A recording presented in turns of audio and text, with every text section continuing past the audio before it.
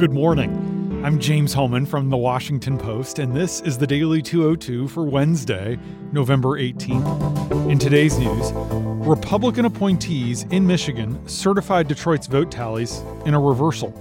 Pfizer completes its vaccine trial with more promising data, and the military has a missile defense breakthrough that might protect us from North Korea. But first, the big idea. President Trump last night fired a top Department of Homeland Security official who led the agency's successful efforts to help secure the election and was vocal about tamping down unfounded claims of ballot fraud.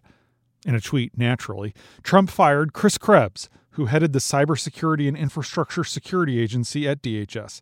Earlier in the day, Krebs had refuted allegations that election systems were manipulated, saying that 59 election security experts all agree. In every case of which we are aware, these claims either have been unsubstantiated or are technically incoherent. Krebs' statement amounted to a debunking of Trump's central claim that the November election was stolen from him. Trump, who still refuses to concede to President-elect Joe Biden, said on Twitter that Krebs' comment was, quote, highly inaccurate and therefore, effective immediately, Chris Krebs has been terminated. Following that tweet, acting DHS Secretary Chad Wolf called up Krebs' number 2, Matthew Travis, to inform him that the White House had overruled succession plans that were in place, which would name him as acting director. This essentially forced Travis to resign, and then a loyalist was installed.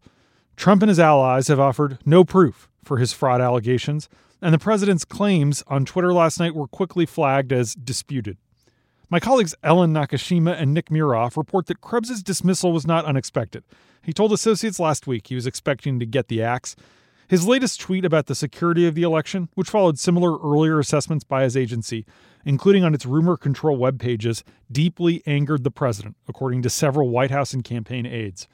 After his firing, Krebs responded on his personal Twitter account, writing, quote, honored to serve. We did it right. Defend today. Secure tomorrow. Hashtag Protect 2020. Krebs worked closely at DHS with former Secretary Kirstjen Nielsen, who resigned in April 2019 after clashing with Trump over election security and immigration. His association with Nielsen also factored into Trump's decision to purge Krebs. The news has disturbed many current and former officials and cybersecurity professionals who say that under Krebs, DHS significantly boosted the agency's capabilities to help the private sector, as well as those managing election infrastructure, to better defend themselves against foreign and domestic threats. Krebs was hired in March 2017 at DHS as a senior counselor by then-Secretary John Kelly, the retired Marine general who would later become White House Chief of Staff and then sour on Trump. In June 2018, Chris was confirmed as Undersecretary for the National Protection and Programs Directorate, which was rebranded after the midterms as CISA. And that's the big idea. Here are 3 other headlines that should be on your radar this hump day. Number 1, Republican appointees on a key board in Michigan's most populous county last night reversed their initial refusal to certify the vote tallies in the Detroit area, striking a last-minute compromise with Democrats that diffused a political fight over the process to formalize Biden's victory in the state. The unexpected twist came after the 4-member Wayne County Board of Canvassers had deadlocked on the day of the deadline for Michigan counties to certify their votes. It was a move Trump celebrated on Twitter as a, quote, beautiful thing. Democrats accused GOP officials of seeking to disenfranchise voters in the majority black city of Detroit. Democrats in the state said Trump has no hope of overturning Biden's 148,000 vote lead. Trump supporters have been urging Michigan's majority Republican state legislature to appoint its own slate of Trump electors if they could get the state canvassing board, which is split evenly by law between Democrats and Republicans, to not certify the vote before the Electoral College meets in December. The reversal in Michigan came as the Trump campaign continues to face a stream of failures in its beleaguered effort to overturn the results of a popular election through the courts. In the latest defeat yesterday, the Pennsylvania Supreme Court rejected the Trump campaign's claim that GOP observers did not have sufficient access to the vote counting. Meanwhile, in Nevada, the campaign filed a lawsuit yesterday asking a state court in Carson City to declare Trump the winner of Nevada's 6 electoral votes and or to annul the election entirely. There's literally no basis to do that, but they filed the lawsuit anyway. Even as the president's allies frantically race to roll out more baseless allegations across the country, multiple people close to the campaign acknowledged last night to Kayla Rubel, Elise Viebeck, Josh Dossie, and John Swain that there is little evidence to support any of their assertions. And they're all bemoaning the ascension of Trump's personal attorney, Rudy Giuliani, who has sidelined other legal advisors in the campaign. During an appearance yesterday in federal court in Pennsylvania, Giuliani made broad, unsubstantiated allegations about widespread voter fraud, yet he conceded that Trump's team was not alleging any specific fraud as a matter of law. Giuliani's uneven, rambling remarks were met with derision by an attorney for the state of Pennsylvania, who questioned whether the former New York mayor understands basic legal procedure, and Giuliani also faced pretty sharp questioning from the judge. Giuliani is seeking to orchestrate a large news conference at the RNC headquarters on Capitol Hill for later this week, but Republican National Committee Chair Ronna McDaniel is telling people that she's unlikely to attend because she doesn't want to be affiliated with what's going on. Instead, Giuliani is working with Boris Efitson, who in between stints as a campaign aide worked as a Sinclair TV commentator and appeared by Rudy's side in Pennsylvania on Tuesday. And get this, according to the New York Times, and we confirm this, the former mayor is asking to be paid $20,000 a day by the Trump campaign for this work. It's not clear that he'll get anything.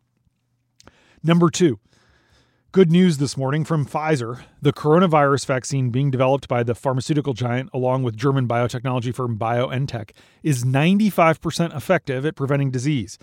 That is according to an analysis after the trial reached its endpoint.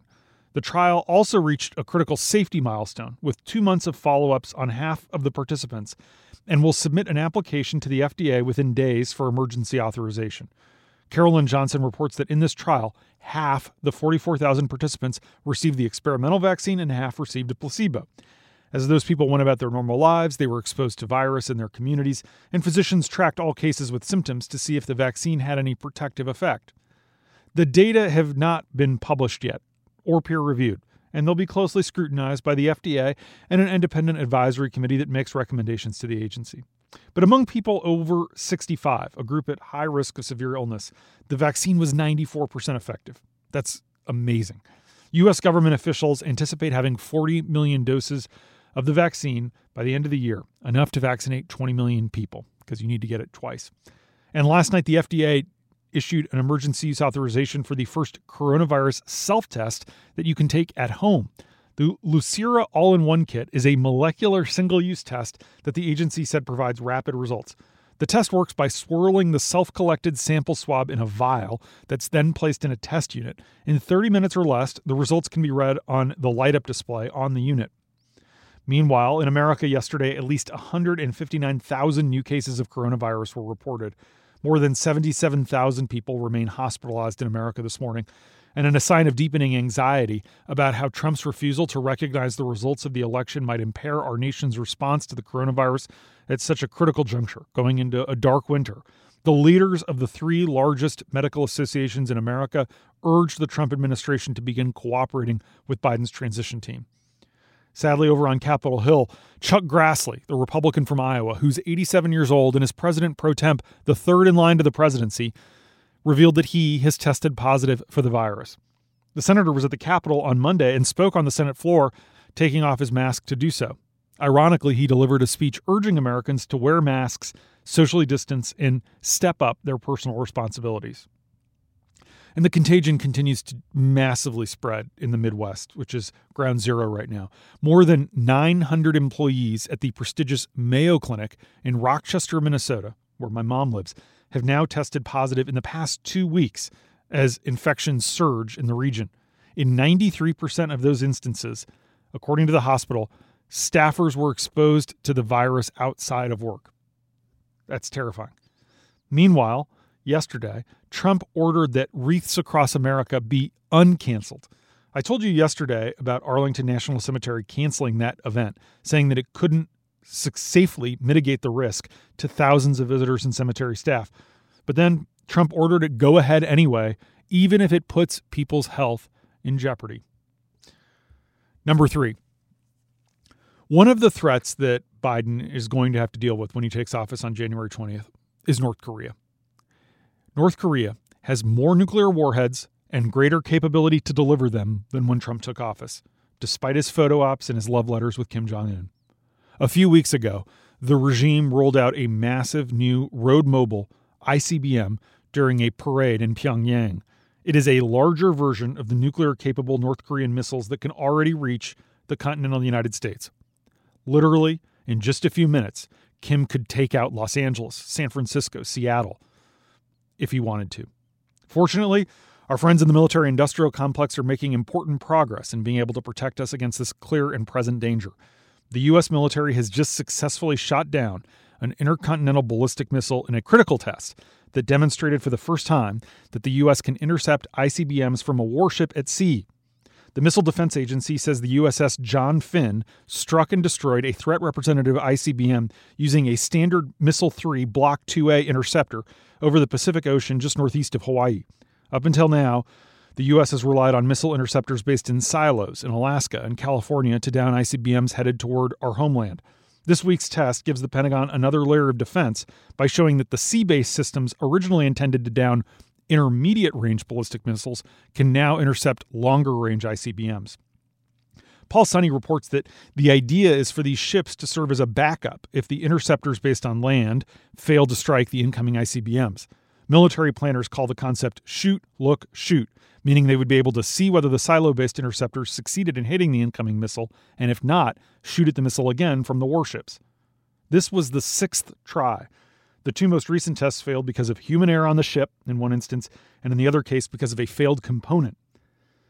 While this program is geared toward defending us from North Korea, the system can also be deployed on land in Asia to defend U.S. forces in Guam against North Korean and Chinese missiles, and the U.S. could deploy the technology to the Mediterranean to protect U.S. forces in Europe and our NATO allies from Iranian missiles. And that's the Daily 202 for Wednesday, November 18th. Thanks for listening. I'm James Hellman. I'll talk to you tomorrow.